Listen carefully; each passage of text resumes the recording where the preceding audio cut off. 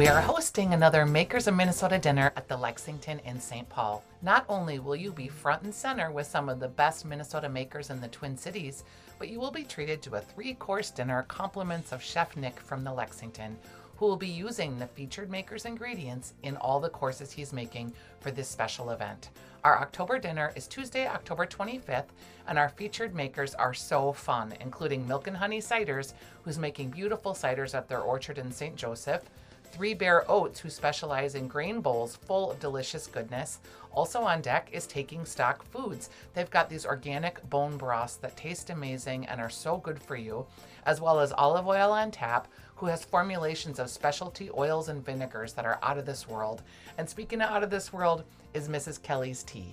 Mindy Kelly is truly a savant at blending the most beautiful, flavorful, aromatic teas, and she's been doing it for years in Northeast Minneapolis. I can't wait for you to meet her. I'm so excited to see how Chef Nick will use all these ingredients in this multi-course menu. We'll have a limited number of tickets for this special dinner, and when they're gone, they're gone. So go to thelexmn.com and sign up via Eventbrite for the Makers of Minnesota dinner.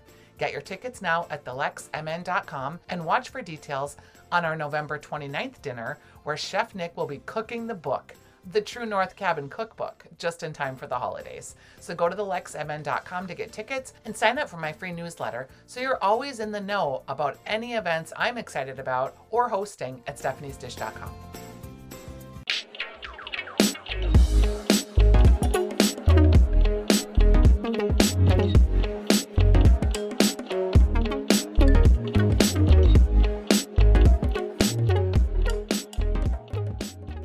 Hello, everybody, and welcome to Dishing with Stephanie's Dish, the podcast where we talk to people that are in the cookbook space, writing cookbooks or thinking about writing cookbooks or generally obsessed with food and cookbooks.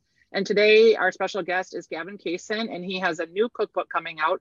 Believe it or not, his first cookbook called At Home, and it will be coming out shortly. And we are very excited to have you because, Gavin, I think people would be surprised to know that this is your first cookbook because it seems like you've done so much in the culinary world that cookbook would have already been crossed off your list. Yeah, I mean, we had an opportunity to write a book probably like 6 years ago, and it just didn't feel like the right time and maybe not even the right book, or perhaps I wasn't ready to sort of do the book at the right time either. And so this all made sense and it just sort of happened. And then as it happened, it felt better and better and better. And so it's been a wonderful experience. One thing that I think people maybe know about you in the Midwest, but not nationally per se. And I say this with love, like you're just a really normal guy. Yeah. You grew up here, you feel like one of us. And I don't mean that in the creepy sense of, did you ever see that movie where they were like, one of us? Yeah. Yeah. Yeah. So I mean it in the good sense. And when I say that, this cookbook really feels personal to you, to your experience of cooking at home. And it's not a chefy book, as it were. It feels like a cookbook that a dad could have wrote, or someone that's just really interested in food. And it feels very personal to your family and your story. Yeah. Was that because of coronavirus that maybe morphed? Because you would have thought like you would have had this very chefy book, and it's not that at all. It's lovely. Yeah, I mean, the chefy book will come. I mean, honestly, like, if you think of it this way, when I opened Spoon and Stable had the same kind of reaction. People expect Spoon and Stable to be a super high lux fine dining, crazy techniques and all of those things. And there's a reason that I didn't do that restaurant here. And I was really intentional about that. And that intention was that I wanted to be able to relate to people, and I wanted people to understand me for who I am as a person and not who they think I am because they've never met me. Demi came later, and Demi was that restaurant. And it is that restaurant that is high in technique, and it's hard to get into, and it's 20 seats, and it is more expensive, and it's all of those things. So the at-home book, it really started when we were doing the GK at Home video tutorials, which was during COVID. And that was a way for us to kind of just connect to our guests and connect to the community. And what's crazy is the first GK at Home video series we did was paella. And I think we had like 150 people on that video call.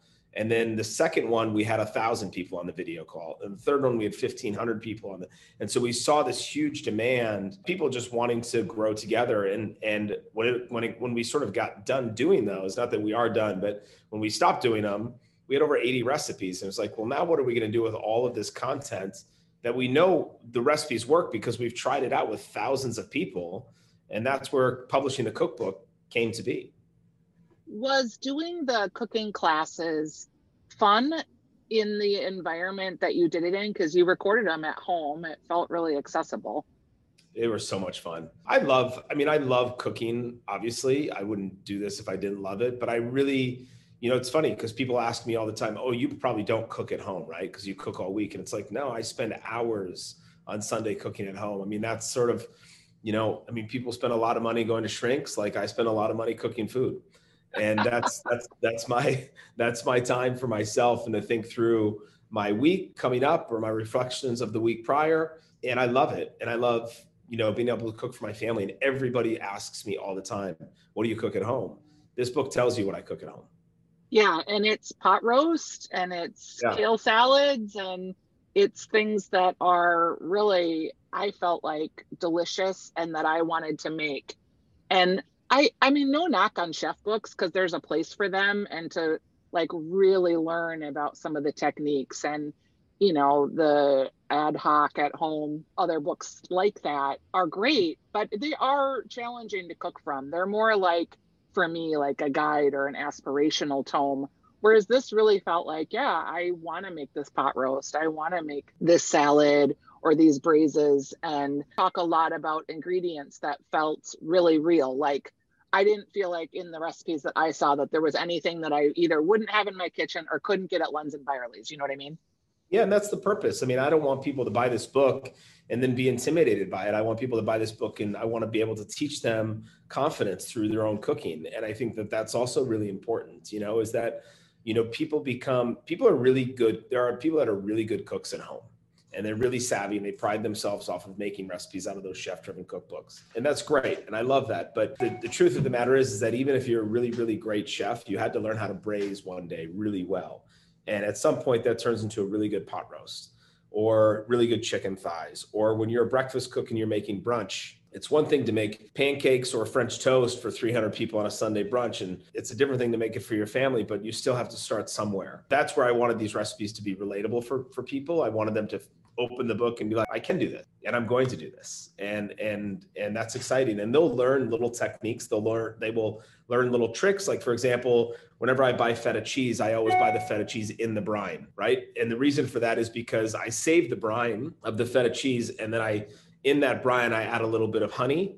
I add some lemon, I add some bay leaf, some peppercorns and some lemons. And then I brine my chicken with that. And now I have a feta brine chicken. But so often you buy the packaged stuff that's vacuum sealed or you throw the brine away or whatever. And I just want to teach people sort of, you have a lot of what you need in your fridge. You just got to know what you're looking at. That's funny because a lot of people brine with pickle juice, right? From, pickles, and obviously kind of the same kind of theory of using the enzymes to break down the chicken a little bit.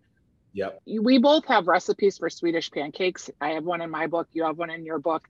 Who made Swedish pancakes for you, or why did you incorporate that? My wife is Swedish. Okay. She was born and raised in Linköping. So we met in Switzerland. So it's her family's recipe. So yeah, we met in Switzerland and her whole family still lives in Stockholm and all throughout Sweden. So we're in Sweden every year for a couple of weeks with her family. We usually go in the summer and just spend some time over there. So I bet your recipe is pretty authentic. I think mine is. It was from my grandma, who's also Swedish, cool. But you never know. Yeah. One of the questions people ask you when you have a cookbook is like, what's your favorite recipe? And I always have a terrible answer to that question. Do you have a good answer as it pertains to your cookbook? Yeah, I don't know. It's a good question. I mean, I'd say the thing that I probably cook the most at home because my kids eat it the most is the paella, so we have a paella recipe in the book and it's beautiful and it's delicious. I love how easy it is to cook it and then the cleanup is super simple. Yeah. But more importantly, I have a 10-year-old and a 13-year-old and I need them to consume dinner. And not always will they eat everything that I cook, despite, my 13-year-old will, my 10-year-old will not. But they'll all eat paella, so I love cooking that. The braised chicken thighs I love.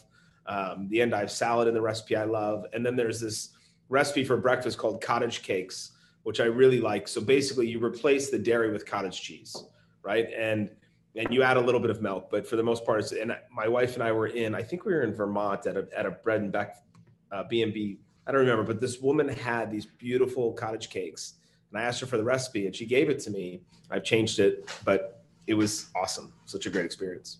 I have a recipe in my book for cottage cheese with sour cream, with noodles and chives, and that's it. Nice. Yeah. We kind of call it like the poor man's stroganoff. And people are so freaked out that cottage cheese is like the main ingredient. I'm like, you guys, it's just cheese. Like, people have real feelings about cottage cheese. I didn't realize how polarizing it was. Very. I mean, we've had a dish on the menu at Spoon every once in a while. It's like roasted beets with cottage cheese. And some people are like, no way, I can't eat it. I'm like, why? I don't understand. I think it's a texture thing.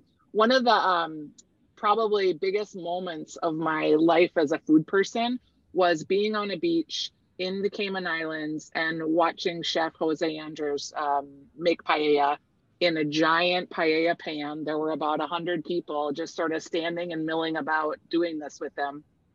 And it was so surprising how he could make such a huge vat of it and still like get that crispy texturized rice on the bottom of it. What's your secret to getting that crispy bottom at home? Yeah, so at home, I'll cover it a little bit with some foil to kind of get the steam going, to cook the rice a little bit faster. And then it's just taking that off and then just rotating the pan. You got to play with the heat a little bit, but you got to rotate the pan. And what I always tell people when they're cooking the paella is that you need to use your nose. Like, once you start to smell that the rice is being burnt, you're on the right track. It's the opposite of what you normally think when you're cooking something. Right. Like, once you smell burn, you're like, oh my God, I've made a mistake. I have to throw it away. Once you smell that caramelization and that burnt, move the pan a little bit, keep going, and just test it out. And then just get that nice uniform base. It's great advice, because I think people do smell something burning and your natural reaction is to pull it off. In regards to just your restaurants a second, you've had the wild success of the Four Seasons opening with Mara, and the downtown Minneapolis has taken a lot of criticism, some rightly so, about just how safe it is to come back to downtown. Your restaurants are really destination restaurants with Demi and Spoon and Stable, as much as Spoon is kind of a neighborhood North Loop restaurant too. It's sort of both. Sure. Have people been able to get back into the restaurants, and are you still feeling confident that the resurgence is happening with Minneapolis? We'll have a record year this year in our restaurants. So great to hear. Yeah, I don't understand. I understand where it comes from and why people report about it and talk about it. I just don't understand why they don't give any recognition to the other side of the conversation. And the other side of the conversation to me is that we're going to have a record-breaking year of a restaurant. So we certainly have not seen any effective change in that regard. We see people are excited to be down here, and there's a lot of foot traffic, and there's a lot of people that are in our space. So we're excited. Yeah, I think it's really been, every major city in America has had some impact from the coronavirus pandemic, whether it's been the emptying out of office buildings, increase in crime. It's just been a really traumatic time for lots of people, and the cities reflect that. It's no different than, you're seeing record amounts of suicide, and even in the suburban areas, it's been a really traumatic time for the country. So I'm glad that you guys have recovered so well. A lot of the Minneapolis restaurants that I've talked to, it is recovering. And if you've tried to get a reservation on a Tuesday or Wednesday night, most places it's not easy. You'd think it would be, but it's not. Yeah, no, and I think that ultimately people are ready to enjoy themselves again, and get out, have an experience, and feel what that feels like. And everybody needs to take it at their own pace. And so it's all good. Take your time, and when you're ready, we'll be here. Something that you guys have always been good about too is prioritizing mental health and wellness of your employees. I think in some respects, the slowing down a little bit of that, 7-day a week breakfast, lunch, and dinner machine for hospitality has allowed people to kind of prioritize those key times and maximize them so that their workers can have 2 days off in a row, can have more mental health, or maybe you don't open for lunch, but you do a solid 4 to 10 every night. I feel like we're in a good space in that regard for the hospitality employees that I'm friends with. Spoon and Stable has always been a 4-day work week. So we've been doing that for 8 years. So we never really changed, we didn't change anything in that regard. We always focused on it. We always put a lot of emphasis into it. And I think it's important, it's important to be able to take a step back and understand what are those priorities and what makes you want to take care of people. I mean, so often, we cook, Saturday night, I think between the 3 restaurants and the catering company, I think we cooked for 1,000 people, which is amazing. But I'll tell you, out of the 1,000 people that we're cooking for, how many of them do we actually know? And we're pouring our heart and soul into what they're about to eat. And yet your colleague to the left and the right of you, you haven't extended a warm welcome or hello to. And so really it's about, if you really are in the hospitality profession, it's not only about giving hospitality to the guests and being gracious to them, but really with each other and the team that you're with on a daily basis, because that's truly, the family part of it, and I think that word family has taken a pretty strong beating from a lot of people because they look into it too differently. But it's like, we use the word family because it's like we are literally together all the time. I mean, I'm with these people more than I am with my actual family. So I do consider them that. Well, and I think your leadership in the industry, your leadership as someone in the hospitality forefront in Minneapolis really reflects your beliefs, and you kind of put your money where your mouth is. And I appreciate that about you. I'm excited about the cookbook. Will you go on tour, or will you do signings, or what's the big plan? Yep. Yeah, we're going to do all those things. We're going to start to announce all of it, I think, in the next week, but we're partnering up with Williams-Sonoma. So we'll do a 5-city tour with them. Looks like we're going to hit up New York, Chicago, Houston, LA, and San Diego. We've got a couple of events planned for Minneapolis that'll all come out too, which we'll do both on the front end and the back end of the tour. So yeah, we got a lot planned. And then in between that, we still have Synergy Series at Spoon and Stable. We have Curtis Stone coming in October. We have Marcus Samuelsson coming in December. And now we're actively planning what 2023 Synergy Series will look like as well. So there's kind of a lot cooking. Are there any tickets left for Curtis Stone or Marcus Samuelsson? So both of those so Curtis's is already booked, but Curtis's bar and lounge seats will open 2 weeks prior to when we have him here in October. So okay. Look for that. We also do a dialogue series, which we do, we bring in the chef, Allison Arth moderates it from Salt and Row. And those are really incredible. It's only $10. This next one we're doing at the Glass House. Marcus's we're doing at Four Seasons, but 100% of the proceeds go to a charity. We take nothing. It's not about money. It's about bringing in the community, about bringing in fellow colleagues and hospitalitarians and whomever wants to join to just listen to their story. And, often it's about overcoming a lot of the fears and failures in order to find that success that they're at now. So we have both of those lined up. And then Marcus's tickets will go on sale November 1st. All right. Well, people can look for that. I'll put links to all of that in the show notes here. It's great to see you again. Congratulations on the book. And thank you. I can't wait to get it. It'll be a great success, I'm sure. Thanks for joining me today. Take care. Thanks. All right. We'll see you soon. Bye-bye.